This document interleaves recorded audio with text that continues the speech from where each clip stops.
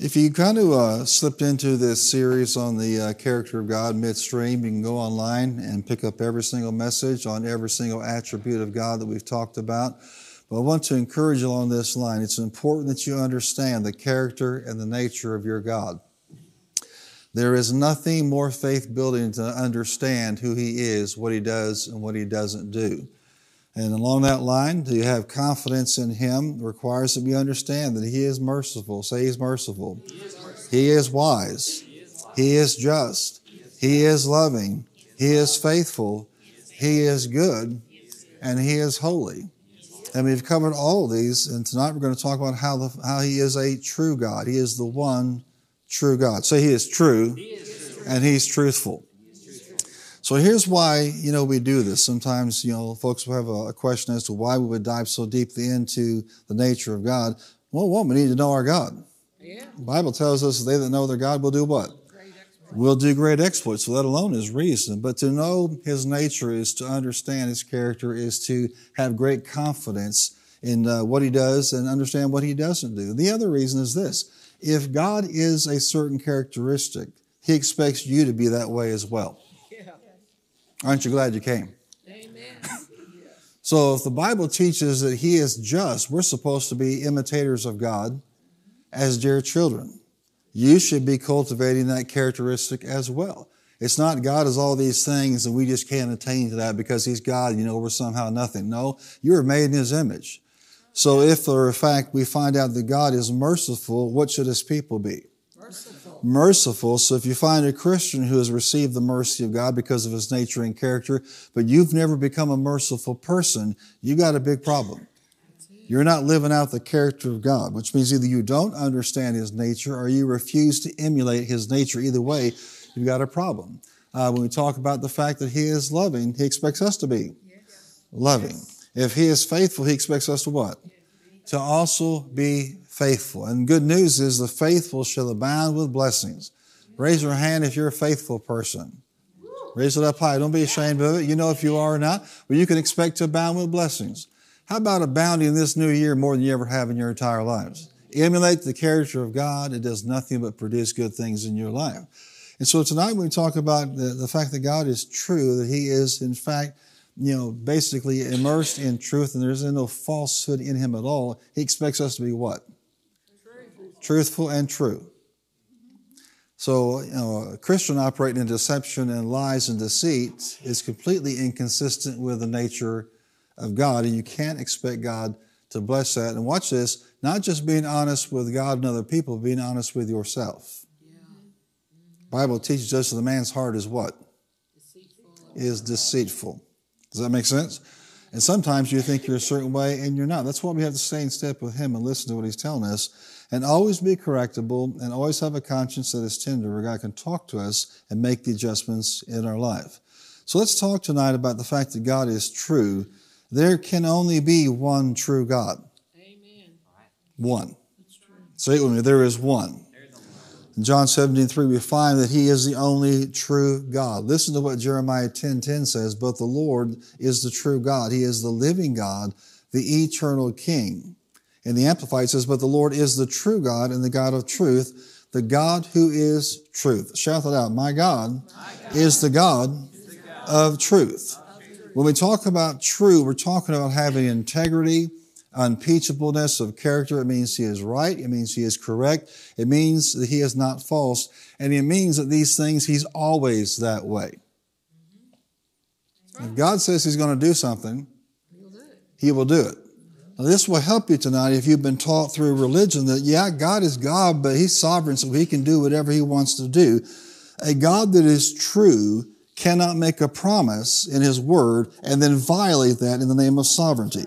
Because watch this, being a character trait of true means that He submitted His sovereignty to that character trait. That's right. That's right. Are you here tonight? Yes. A sovereign God put things down in His word. And once He has said those things, He cannot back off of them. Understand the difference between, conditional prophecy and when He's making a covenant promise to a child of God. This helps you to know that you can really hang on to His word with all your heart and expect God to move it. I mean, an example in Scripture is you don't ask Him for the Holy Spirit and He gives you something destructive. That's right. You don't ask Him for bread and He gives you what? Well, He's sovereign. God in His sovereignty will give you a stone because it's good for you. No. And the reason people do that, well, just bad teaching. But fundamentally, it's more important to know that the reason they're receiving that bad teaching is they don't know the character of God. He is true. Say, He is true. He is always right, always correct. He is always true. And He doesn't do what I call the switcheroo. You ask Him for one thing, He gives you something else. That is a carnal, secular, earthly, worldly view of God, because people are like that. If you're taught God is like that, then you were taught incorrectly. You say, well, what's the point of coming to church if all my theology is messed up? Just straighten out your theology. That's right. Amen. To sit under the Word of God, under the anointing, to have your mind renewed. And if you're in a place where, I've already received it all. I learned everything I needed to learn about God before I was 12. Really? All that tells me is you have a world of things to unlearn. And if you're willing to unlearn them, you'll go to the next level in the things of God. And you'll be so glad that you did. But one of the reasons we can have confidence that He's a healer, a restorer, a provider, a deliverer, He is a guider, He's the director of our lives. The reason we have confidence that He has a plan and a purpose for our lives is because we study the fact that His nature is a certain way. He didn't say one thing and then do another. He is what? He's true. Say, my God is true. And that means you should be what? True. In God is no falsehood. So in you there should be what? No falsehood. You say, well, that's just too high of a standard. No, it's not. God never gives you a command and He doesn't give you the power to keep that command. That's just how He operates. It'd be a mercy for God to say something to you knowing you can't do it and not give you the power to do it. But He does. God is true. To say God is truth means He is and says and does only what is true from every single angle. His character, this possessive, quality of His character, particularly in this context, He is consistently true time and time again, now and throughout all eternity. And 1,000,000 years from now, God will still be what? True. Still be true. But there's a world out there that doesn't know Him, that thinks there can be multiple gods, that teach the God of Islam and the God of the Buddhists and the God of this and the God of that are all the same God. Guess what? They're not, because there's only one. Let me help you out here. There's one God and there's one devil. And if you pull back the curtain like the Wizard of Oz was on all these other gods, guess what you find? The devil. Every single one. And can I tell you something? A friend of mine in ministry posted this recently. He said, it's getting dark. It's time for y'all to get on the ark. And they're going to find out real soon when He does return. We'll talk about this Sunday morning. That He's been banging the drum for thousands of years. Not a soul should look at God and said, you know what, I miss it. I guess I'm going to hell. You're an unjust God. Don't say that. For thousands of years, we've been preaching the same thing. And they scoff and they laugh and they refuse to get on the only ark that will save them, the blood of Jesus Christ, our Lord and Savior. Amen? To know His character is to give you great confidence, to know He's true, and He's true what? Sometime? All the time. No, He is all the time true. We love saying, when we say God is good, what do you say? All the time. Get used to saying God is good, yes, all the time, but God is true all the time. If you find a revelation of His will in the Word of God, God's will and Word are one, and God and His Word are one, you can know He's not playing games with you. Why is that important? Because it takes the God factor off the table as to being the blame for when something's not going right.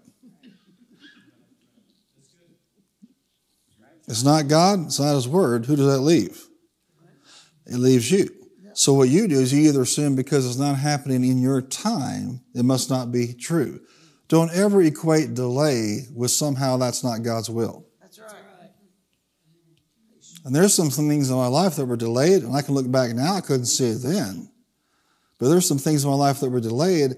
Had we entered at that point, could have been very destructive and negative for us as well as others. In other words, we have to grow up to handle certain anointings. and people. People. Because how I would approach certain people 25 years ago is very different from today. And everybody in this room ought to be very glad for that. I am my mother's son. Are you here tonight? So something's delayed. Well, it must not be God. God's word must not work. No, that's not how you think. You hold on to what the word says because you know he is true. The revelation of his truth, of course, is what comes out of his mouth, what's recorded for you and for me in the scriptures. From 1 Thessalonians, if you want to turn there in chapter 1, I'm going to read this to you from verse 8 and 9 from the NIV and the Amplified.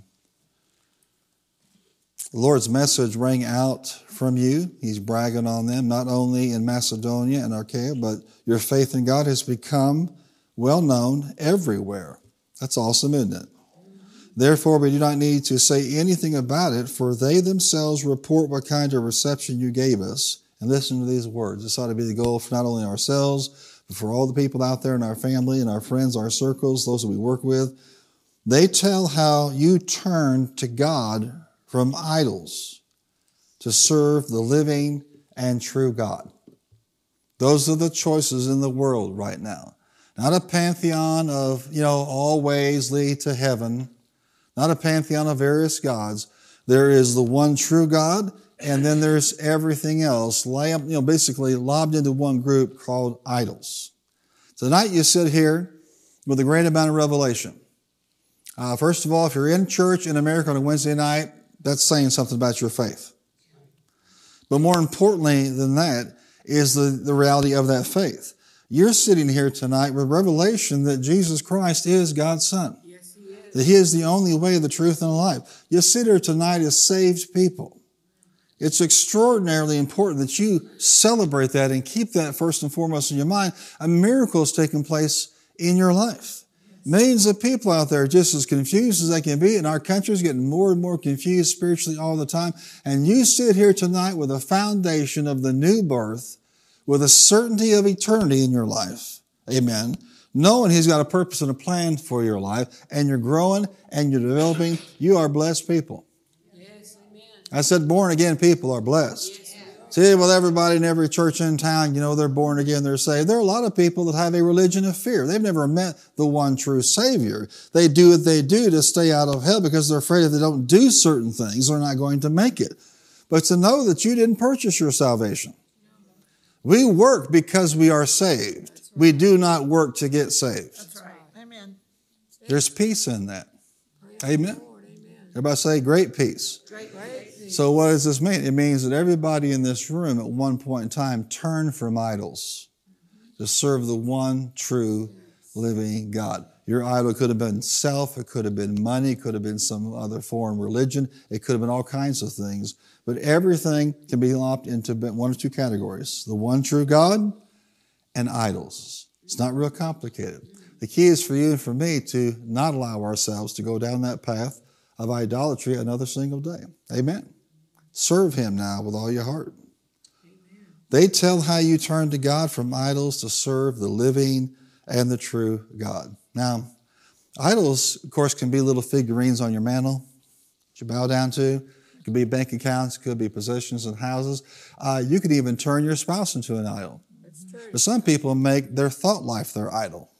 Greatest standard and authority in life is what they think. They've turned their body into an idol. It's all about physical health and stamina and standing out. Some people have turned their image into an idol. There are cultures like in the Amish tradition where to this day they don't allow images in their homes of any kind. Now, contrast that with today's culture where everyone's taking selfies nonstop. Yeah. Let me help you out here. You're not that interesting. That's true. And the people that get on Facebook had dinner at such and such, going home now, going on vacation for 2 weeks. You might as well just go ahead and send a personal invitation to a thief to break into your house. That's right. Are you here tonight? It's just crazy what's out there in terms of the pantheon of idols. But I'll tell you, the idol that I have run into more as a pastor than any other idol, it's not the alcohol idol, it's not the drug idol, it's not the promiscuity idol, it's not even the image idol. It is the idol of emotionality. What people feel, they worship and bow down to. Tonight, right now, all kinds of things could be going on in your life emotionally. You say, well, how can I tell right now, Pastor, if I'm worshiping my emotions as an idol? Because you're following them right now and you're bowing to them instead of receiving what God has for you. If you're not careful, the idol of emotion will rob you of everything God has for you. Do you know that one word from God can change your life forever? I'm going to say it again. One word from God can change your life forever. And that word could be tonight.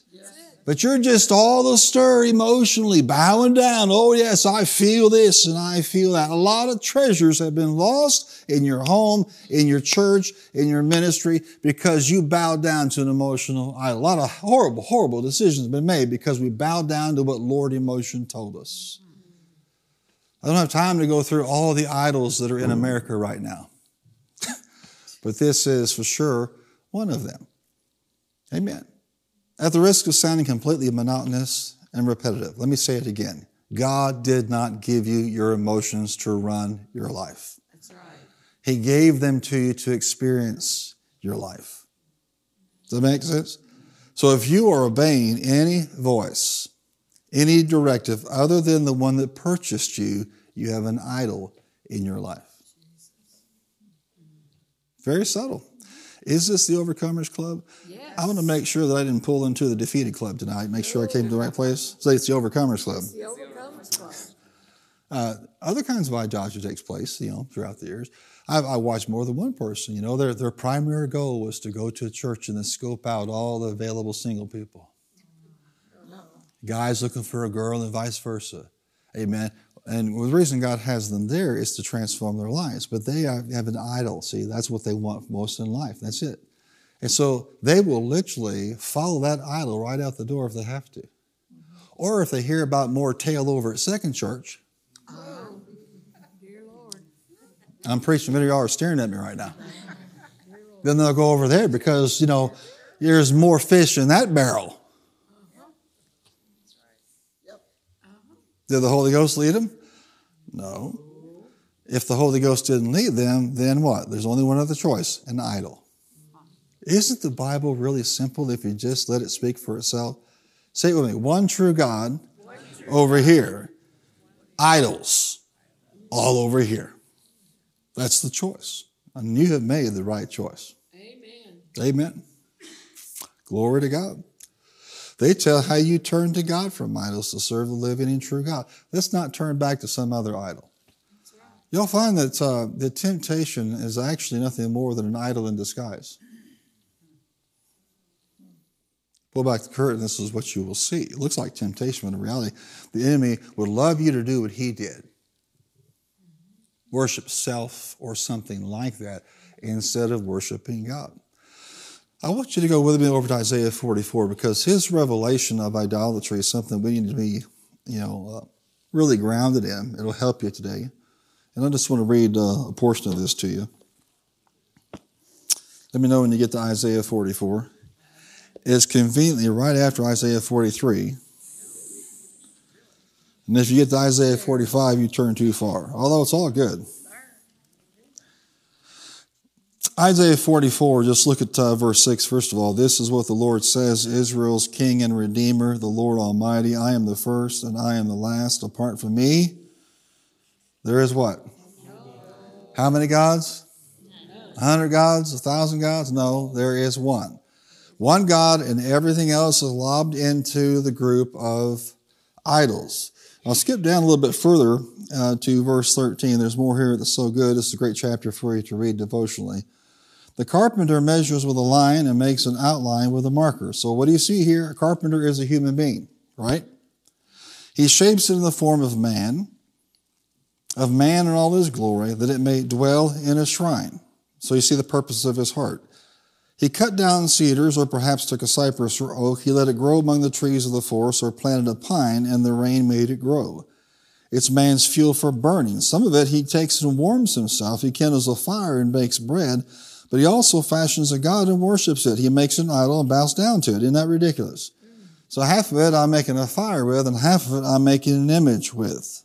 For the rest, he makes a god his idol. He bows down to it and worships it. He prays to it and says, "Save me, you are my God." That's how ridiculous it is to have any kind of God other than what? Than the Lord. They know nothing. They understand nothing. In other words, they're not real. They're not true. Their eyes are plastered over so they cannot see. Their minds closed so they cannot understand. No one stops to think. No one has the knowledge or understanding to say, "Half of it I use for fuel. I even baked bread over its coals. I roasted meat and I ate. Shall I make a detestable thing from what is left? Shall I bow down to a block of wood?" Here's the answer to that question. No. And that's what you're doing. You're either bound down to the one true God, or guess what? Everything else is a block of wood. Can't answer, can't see, can't provide, can't do a thing for you. It's not real. There's one true God. Say it with me, one true God. How many? How many? One. Amen. And it's a wonderful thing to know. Now, whatever revelation of his character you have is not enough to say he's the one true God. You want to now become like he is. Follow his example. Well, in 1 Corinthians 8:6, listen to this. "Yet for us there is one God, the Father, from whom all things come from, and from whom we exist, and one Lord Jesus Christ, through whom we all things, and through whom we," let me say this again, "through whom all are all things, and through whom we exist." Say it one more time. One God. Say it, one God. One God. Father God. God the Son. God the Holy Spirit. It's incredibly important you see this. Say, there's only one true God. Shout that out. There's only one. How many? One. So we're not being racist, elitist, amen, exclusivists when we say there's only one way to heaven. There's only one God. That's right. And you're not helping people when they leave your presence and they think that somehow there are other ways into heaven. There are not. That's true. As far as Sunday goes, if you know somebody that's lost and undone without God, backslidden or never born again, it's a wonderful opportunity for you to see them get saved. We talk about the return of the Lord as being imminent or approaching. We need to be stirred once again about this reality. That's true. Amen. So let's talk a little bit more about this. There cannot be any other God. He is the one true God. And the true God cannot be a liar. Say it, my God is not a liar. Titus 1:2, "In hope of eternal life, which God, who never lies," how often? Never lies, promised before the ages began. John 14:6, "I am the way, the truth, and the life." How many people come to God through? No man comes to him, comes to the Father except through Christ. We understand that. Why? He is that way. John 8:32 tells us the power of truth. You shall know the truth. And the what? The truth shall set you free.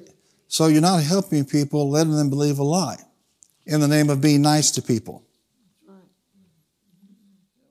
You know, there are a lot of people that are going to split hell wide open, and they're going to wonder why their neighbors and friends and coworkers never said a thing to them. If they really believed that this was serious, if hell was real.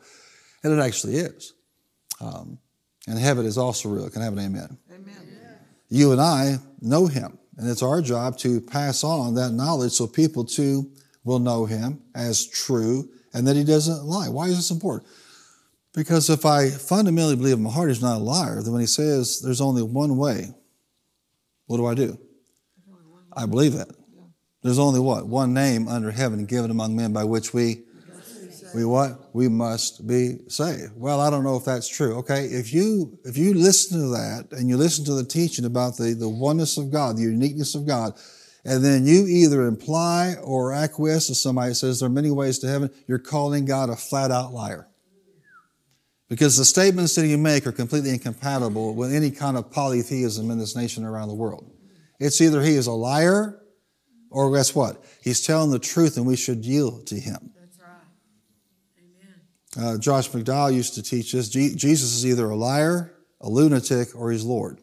That's right. How many believe he's not a lunatic? That's right. You can't be, you're doing all those miracles and rising from the dead being a lunatic. He's not a liar, so that means what? He is Lord. But when you say something like, well, that's just too grand a statement, that can't possibly be true, there's only one way. God wasn't trying to complicate this, he was trying to simplify it. Help yourself and other people out. There's only one propitiation for sin. There's only one that died for the sins of mankind. One. And he gets to call the shots. And that one true God says these things. Now, to imply there's another pathway to heaven is to state emphatically that God's a liar. If God is a liar, then none of us should listen to him. That's it. That's it. But he's not a liar. Amen. Romans 3:14 tells us, let God be true and all men liars. Some of those liars in the Islamic world, some of those liars are in the Judaism camp, some of those liars are in the New Age camp, some of those are in the secular camp, some of those are in the purveyors of racism and hatred throughout the land. Some of those have a lot of different labels, but behind it all, right, they're what? It's not that complicated. Either God's a liar or people are liars. Say it. God's not a liar. That must mean when people say there are other pathways to heaven, they're lying. I mean, you may have enjoyed the Oprah show. You may just, have a certain level of respect for what she pulled herself out of. Well, that's a great story. It's a great story of success. But when it comes to eternity, she's a liar. They're not compatible. And it's high time the church stopped being so sheepish about these things. That's right. Well, we don't want to offend anybody. Can I tell you something? The word itself is offensive. The way. Repeatedly, they would try to take Jesus out before his time of crucifixion. Why? They were so offended by the things he said. He quoted from Isaiah 61, Luke chapter 4, 18 and 19.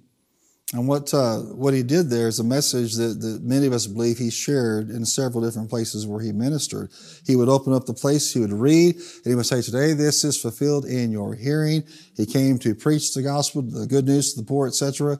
And then he began to illustrate the sermon. Yes.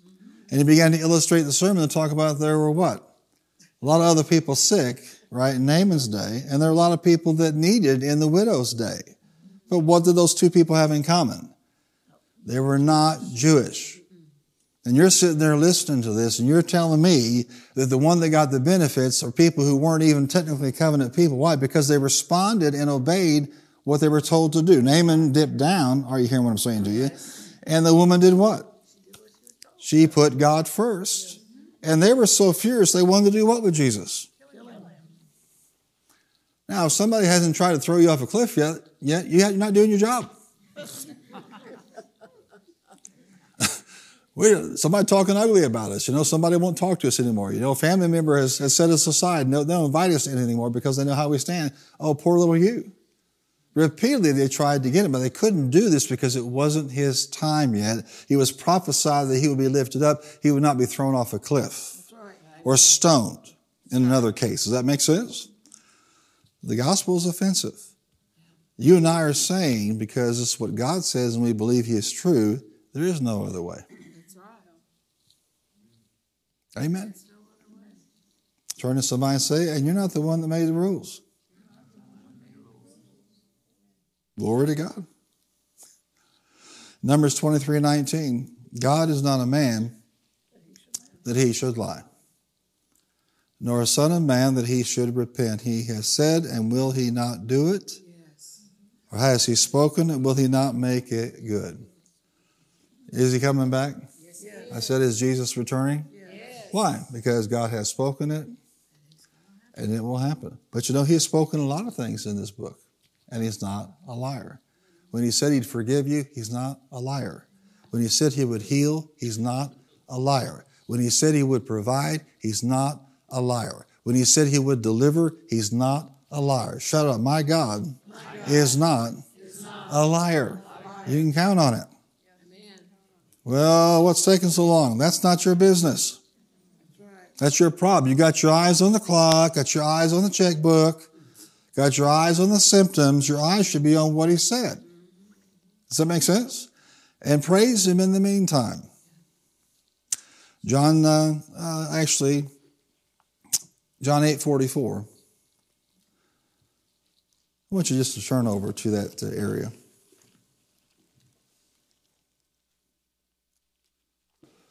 Again, it makes a great distinction. Say, my God is true. My God is true.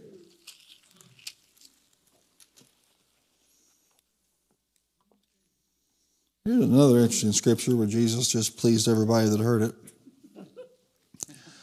In John 8, verse 42, Jesus said to them, if God were your Father, you would love me, for I came from God, and now I am here. I have not come on my own, but he sent me. Why is my language not clear to you?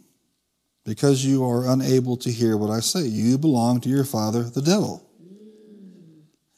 When was the last time you went to church and heard that sermon? And you want to carry out your father's desire. He was a murderer from the beginning, not holding to the truth, for there is no truth, what?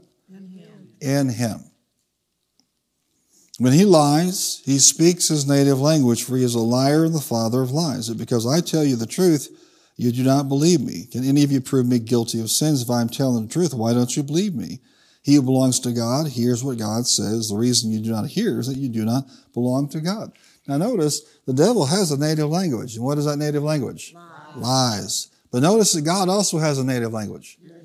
Truth. Yes. And there is absolutely no mixing the two. So God has a language called truth. So what should the language of the believer be?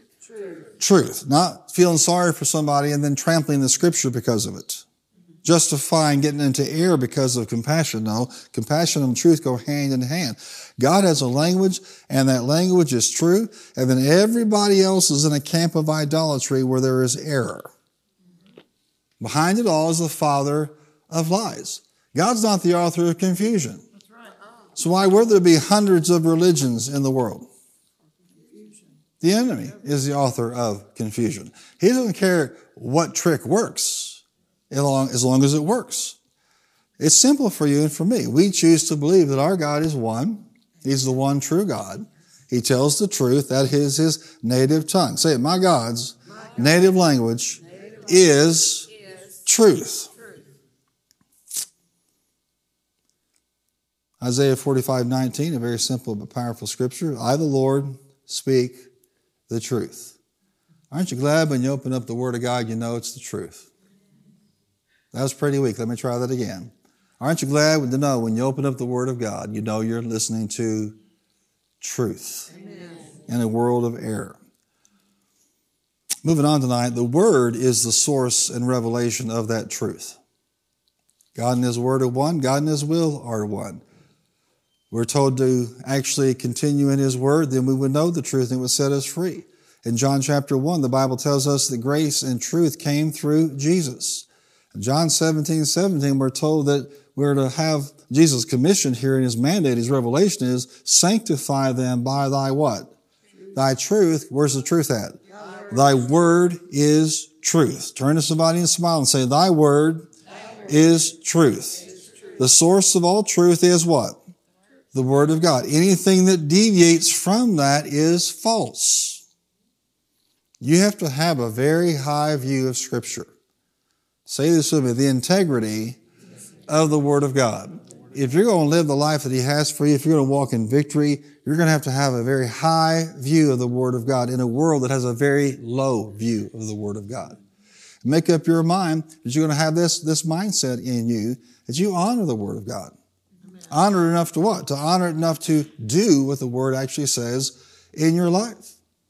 Say this with me. Anything that deviates from the Word is false. In Psalm 119, 160, all your words are true. Not part of them, but what?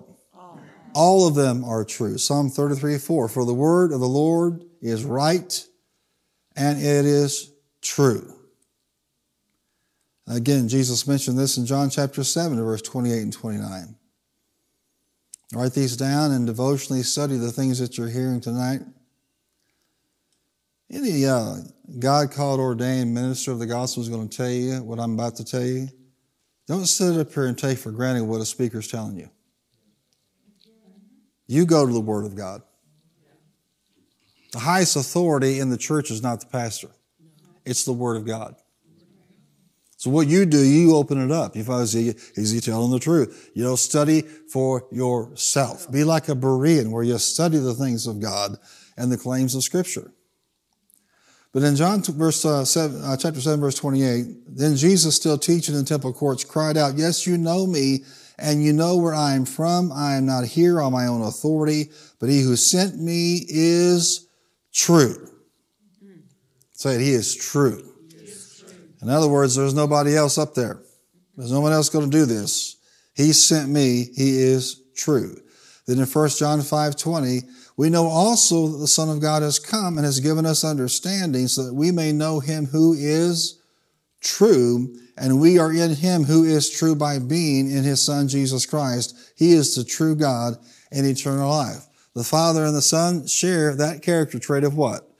Being true. Our knowledge of him comes through that relationship with Jesus Christ. As we know him, we can know the characteristics and the nature of God. Say it, he's true. And this in Revelation 22:6, these words are trustworthy and true. Why is that important? Because the book of Revelation is a hard message for the world. For you should be celebrating. Amen. Yes. How many are on the right side of this? Yes. Aren't you glad you're born again? Amen. Well, there should be no fear in the heart of a Christian who's born again. That's right. This part over here is convinced of that. This over here is not so convinced of that. There should be no fear of the revelation for the believer. You should look at all the wonderful things your God is doing and say, well, I'm on the right side of this thing. Can I help you out here? When he comes again, he will be with his holy ones. Myriads of holy ones, and that means you. Born again, resurrected, amen, if dead in Christ, and raised up together, caught up together with him. Well, it sounds like a fantasy. To the world it does. To the believer, it's not fantasy. It's beam me up. Amen. I'm ready to go. This world's crazy. I mean, he could not take over this world sooner. Amen. I'll give you a little tidbit. When Jesus came as a baby, he came for restoration. When he comes again, he's coming for retaliation. Praise the Lord. Yes. Amen. Why? Because of rejection of the pathway that God actually created for people. And guess what? When they see him, the one they pierced, listen, this world is still going to foam at the mouth. You would think that at that moment they would fall down on their faces and repent. You know, somehow in the pride of man, they think that their sheer numbers will overtake. An army like the sea, 200 million. That didn't used to be possible when this was given by God. It is now. You know what? It doesn't make any difference if there's 200 trillion army. That's right. Exactly. Just with the breath of God, wham. You're going to be glad you're on the right side of this thing. Amen. He is just. Say, why would he do that? Because he is just. And because he is true, you can have confidence in what he said. You can have confidence in the resurrection of the dead. You can have confidence that you're going to be sitting at that banquet table. Amen. You're going to have confidence that you're going to receive your rewards. You'll take those crowns and you'll cast them at his feet in honor to him. You can have confidence, amen, that you'll be part of his ruling and reigning forever and ever. You know, during the millennial reign, it's going to be a freaky time on this earth. There are going to be people like you and me ruling, and then mortal people still existing.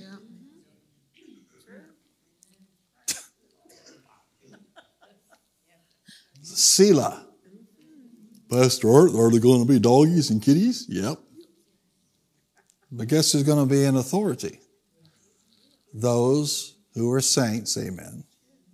Those who walk with God. It's a marvelous thing to think about. And guess what? It's not fantasy. It's all true. Yes, it is. Do you understand what I'm saying to you? God gave it to John the Revelator. God gave it. A true God gave revelation. So revelation is what? Pretend? Fantasy? No. True. It's true. And just like the rest of the Bible, you should read it. So I don't understand everything. Ask the Holy Spirit. He wrote it. Yes. Yes, Amen. He'll give you understanding. And if things are hidden to you at this point, just trust that he knows what he's doing. That's right. Yeah. Sometimes we don't fully understand what God is doing in our lives until we're smack dab in the middle of it.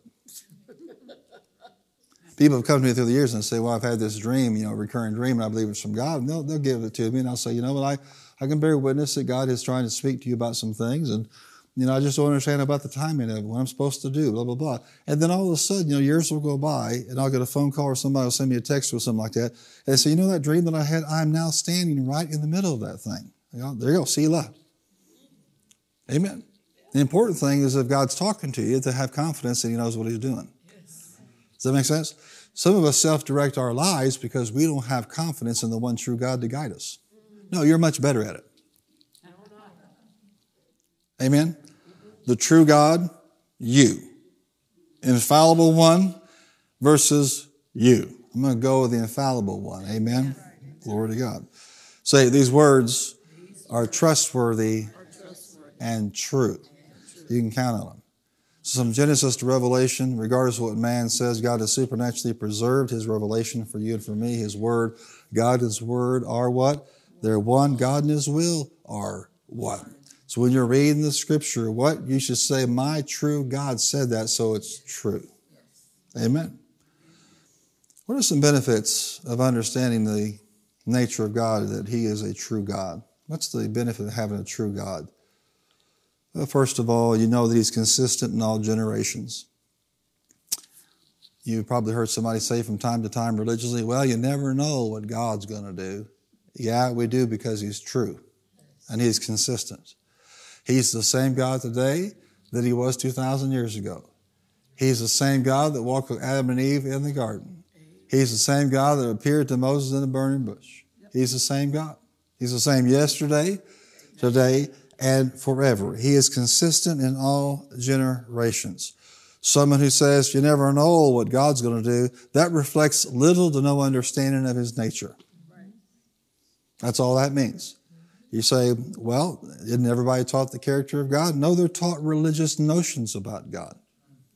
To understand that God is true is to know that when he says something, you can count on that. Does that make sense? And he is the same in all generations. I don't think we'll be here in 1,000 years, but guess what? If we are, he'll be what? He'll be the same. He'll be the same. He is the Lord our God, and he changes not. That's important to understand. He has always responded to faith. Always.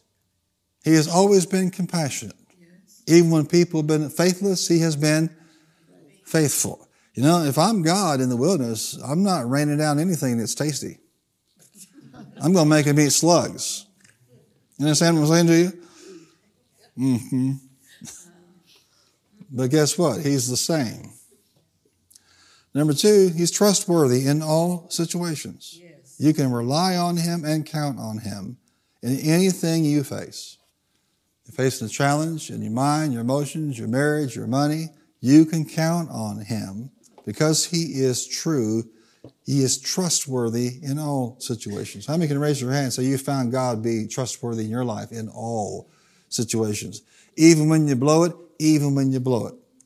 Even on a day of victory, even on a day of victory.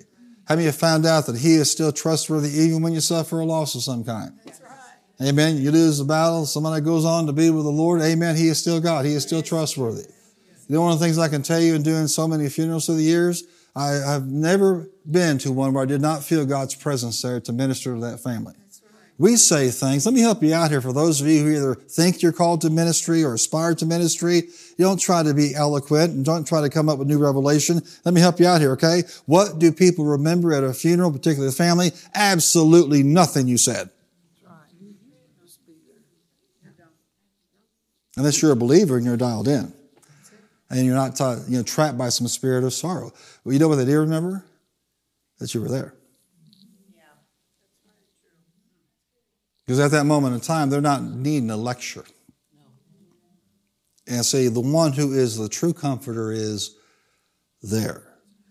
I'll just say this to you. He is trustworthy. Yes, he is. You can count on him. You can rely on him in every situation and every season of life. Hey, you know what? If you're young, you say, well, I've not lived that long. Well, just watch and see. Amen. You live in a fallen world. And you're going to be glad that He is trustworthy in every season of your life. Come on, give me a good amen tonight. He is trustworthy. Number 3, He's faithful in keeping His word. He's faithful in keeping His word. When you have a revelation of His nature as a God that is true, you know He's faithful in keeping His word. He does not say one thing and then do nothing. He will not violate His oath or His covenant. He is a covenant-keeping God. If He said He will, then guess what? He will. But He doesn't always necessarily tell us the timing or the methodology. Do y'all remember when people used to pay for things with checks? I mean, a lot of people have this mindset that if God was going to give them a breakthrough financially, guess what? It was going to come through the mailbox, the holy mailbox. Oh, praise the Lord. Go and bow down to that mailbox because that's where it's going to come from. He has a million ways to bless your life. Does that make sense? I said He has a million ways to bless your life. But you're fixated on this is the timing and this is the how and this is the way, and you're in turmoil because you should be just resting in the promise. I've never seen the righteous forsaken. A true God inspired a man of God to write that by the inspiration of the Holy Spirit. Therefore, if a true God gave it, it is true. And you can expect that somehow, some way, the righteous are not going to be forsaken. Their seed are not going to what? Be begging for bread. It does matter that you serve God. I said it matters that you serve God and that your family is absolutely tied into these things. If He said it, guess what? He doesn't say one thing and do another. Glory to God. Say, He's my provider.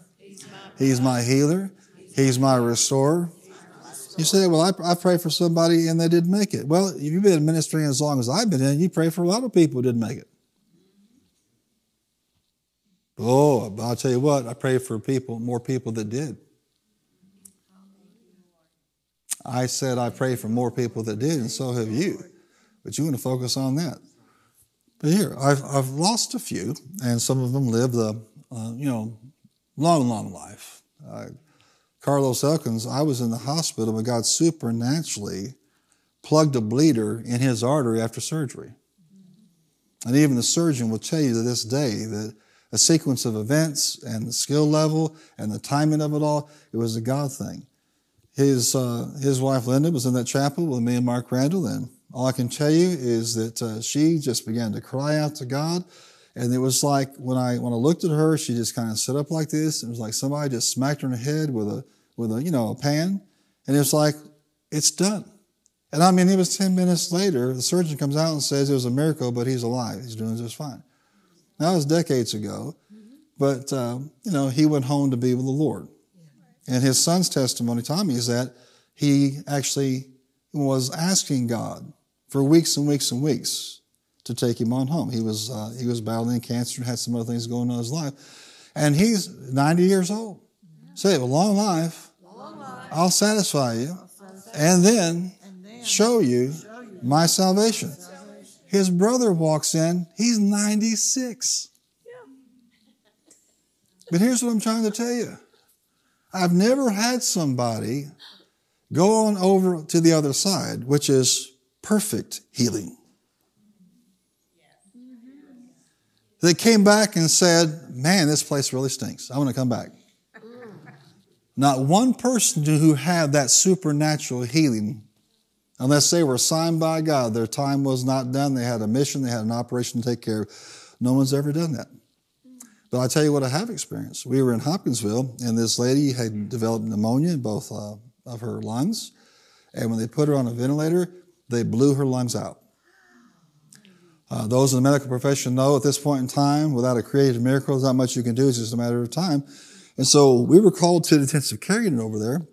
And we're around her bed, and we're also getting ready to do an illustrated sermon at church. So the team getting ready to do that was in church praying. So we're there praying, and every time we did, all of her vitals would come back up again.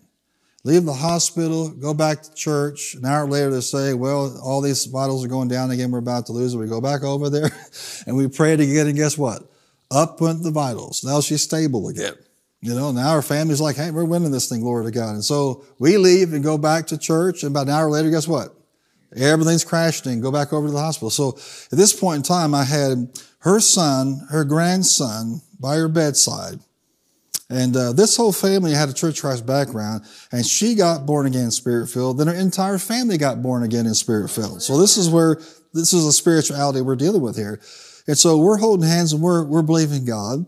And in the Spirit, I see this woman smiling from faith, from ear to ear, just in perfect health. It's a perfect peace. She kind of walks out of this darkness into light, and she comes straight to me and she says, "Tell my family I love them and goodbye." You say, what did I learn that day? I learned that my faith was operating against her faith, and she's the determining factor. Right. And guess what she did? She did. What am I going to do? I mean, she just said that to me, and she just turned and walked away. That was it. No conversation, no debate. And sure enough, she went on to be with the Lord. And it was not a sad thing, because we know where all of them, stood spiritually. And to be able to tell that to their family hasn't happened since like that in my ministry, but it was very, very real. And to know that she actually was what? She was gearing up. She was ready to go. And there are things like that you and I don't know. You don't know the secret confessions of even the people you live with. You don't know where they stand. You think you do. But in her heart, it was like, you know what? You keep basically calling me back and preventing me from going through those doors, those gates. I'm going to slap you if you don't stop. It basically was the message. I'm going to come up out of this bed and slap you silly. Because I've never seen one get over there and say, "Oh man, that's just terrible." And that's what you need to think about. Perspective here. He's faithful. Yes. Amen. Yes. No matter what, He is not going to violate His oath or His covenant with you. And I tell you how serious that is. How many know that Israel is the only nation that God ever initiated a covenant towards? Yes. But the United States is the only nation. There are nations that are following now in our footsteps, particularly African nations where new leaders are coming in. But from their foundation, we're the only nation to actually, on our own volition, establish a covenant with God. Amen. You understand what I'm saying to you? This nation has a covenant with God. Yes. Which means if He has to come down here personally and knock some sense into people governing this nation, Yes. He's not above doing that. Your confidence doesn't need to be in men. It needs to be in the one true God who is faithful. Does that make sense? Turn to someone and say, God's not done with this nation. Come on, say it boldly. He's not done with this nation. In Jesus' name. He's faithful in keeping His word. He'll never violate His oath or covenant. Fourth, He's dedicated to be involved in our lives. He's made a solemn promise. He has eyes and ears and a mouth that actually work. He's not like the idol they built. He can see, He can hear, He can speak. We're not alone. And you never will be.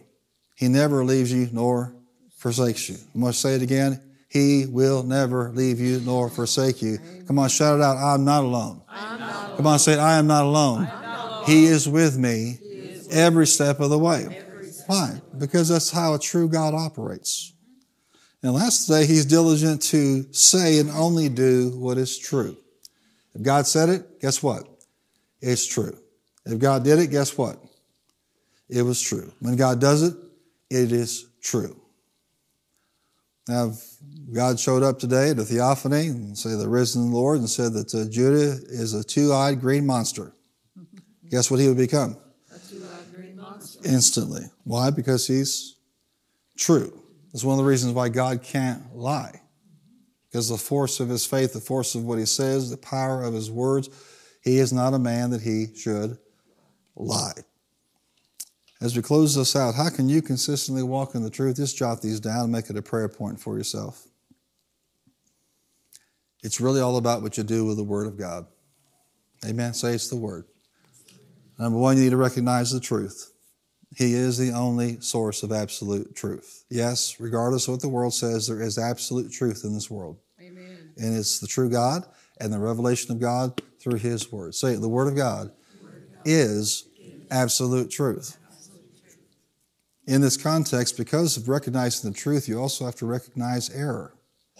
You have to discern between good and evil. And your fellowship with him through his word gives you the ability to discern right from wrong. Number two, you got to believe the truth. It's a standard, the word of God. Don't believe the error, but believe what he says. That's a decision. It's not a one-time decision. Every day you get up, you should say, you know what? I believe God. Amen. I believe the word of God. I don't care what other people say. I believe what his word says. I believe what he promises. I believe what he said he's going to do. He's going to do. Number three, commit to the truth. Make a quality decision. Whatever the word says, that's what we're going to do. It'll change your life. Say it with me. That'll change my life. A quality decision from which there's no retreat. Once we see what the word says, that's what we're going to do. Say that. That's what we're going to do. Simple illustration. The Bible says, don't forsake the assembling of yourselves together, as is the manner of some. Why bring that up? Why the pastors mention that? Because it is a problem in the body of Christ all over the world. Now, that's a revelation of the truth. That's what the word says. That's what the true God says. Everybody say, God said it. I recognize it. I believe it. Now I need to commit to it. So other voices that contradict that are idols. And they may be in pulpits, on TV shows. They may be in a book or a magazine or on the internet. But if they contradict the word of God, listen carefully and get this into your spirit. Any voice that contradicts the word of God is an idol. Yes. And if you listen to an idol, that's idolatry. Well, Pastor, I think. I have been around here now for several decades, and there are people that still don't have a clue. Up and down and in and out, and tithe we don't, attend we don't. What's going on is the one true God is not being served according to the Scripture and with fidelity. Idols are inserting their will into that situation. A Christian who is one day up and emotionally led the other, one day walking with God, and then they're doing what their emotions tell them, they're yielding to an idol. For consistency's sake, you and I have to commit to the truth, a quality decision. Once we know what God says in his word, what are we going to do? That's what we're going to do. Amen? Say, that's what I'm going to do. If the word says it, that's what I'm going to do. Praise the Lord. Number 4, immerse yourself in the truth. Saturate your thinking in the truth of God, his word. Don't compromise it, but saturate yourself in it. In World War II, the way they trained linguists to deal with the Italians and the Germans and the Japanese is they basically put them in a camp and they weren't allowed to communicate in English at all.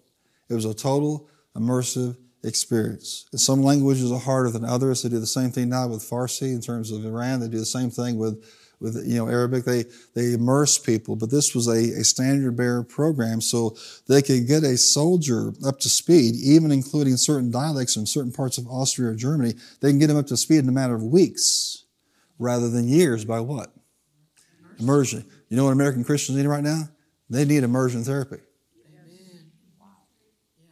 They need to saturate themselves to get up to speed quickly, especially if you've been on cruise control spiritually for some time. Now you immerse yourself. And we've got, just on our website, hundreds and hundreds of hours. Keith Moore has hundreds and hundreds of hours of resources that are out there. Believer's Voice of Victory, the daily broadcast, program after program that will give you not what they think, but what the Word of God actually teaches about these things. If you want to be immersed, you can be. I recommend if you have one goal in 2024, get yourself immersed in the Word of God. Amen? Renew your mind on what he thinks. And the last, continue in the truth. Continue in the truth, rather than starting and stopping and starting and stopping. This means consistent obedience, or as you heard when we talked on holiness, unpunctuated obedience. To stop doing the word is to slip into disobedience. If there is one true God and then this group of all other gods and idols, guess what? If we are walking in disobedience, we're in idolatry. And God can't bless that. Does that make sense? That's why you and I can't be God. We can't make some government God. We can't make our own personal dreams God. We can't do what we want to do. We got to find out what God is actually saying and then yield to what He is saying for our lives. It's time to fire yourself, that tendency to self-govern. Turn to somebody and say, you're supposed to be dead.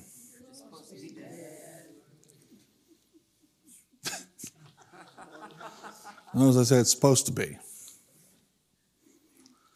Well, hallelujah, Pastor, I'm here on Wednesday night. Isn't that getting me closer? It sure is. Amen. Praise God. Continue. If you continue my word, the Bible says, then you're my disciples. Then you will know the truth. If you're my disciple, you'll have revelation. You'll know the truth, and the truth will set you free. But notice the steps here. If you don't continue in the word, you'll never get to freedom. Ever get to a place called freedom unless you continue. Say it with me. I recognize the truth, believe the truth, commit to the truth, immerse myself in the truth, and continue in the truth in Jesus' name. Now come on, give me a hand clap and thank Him for that.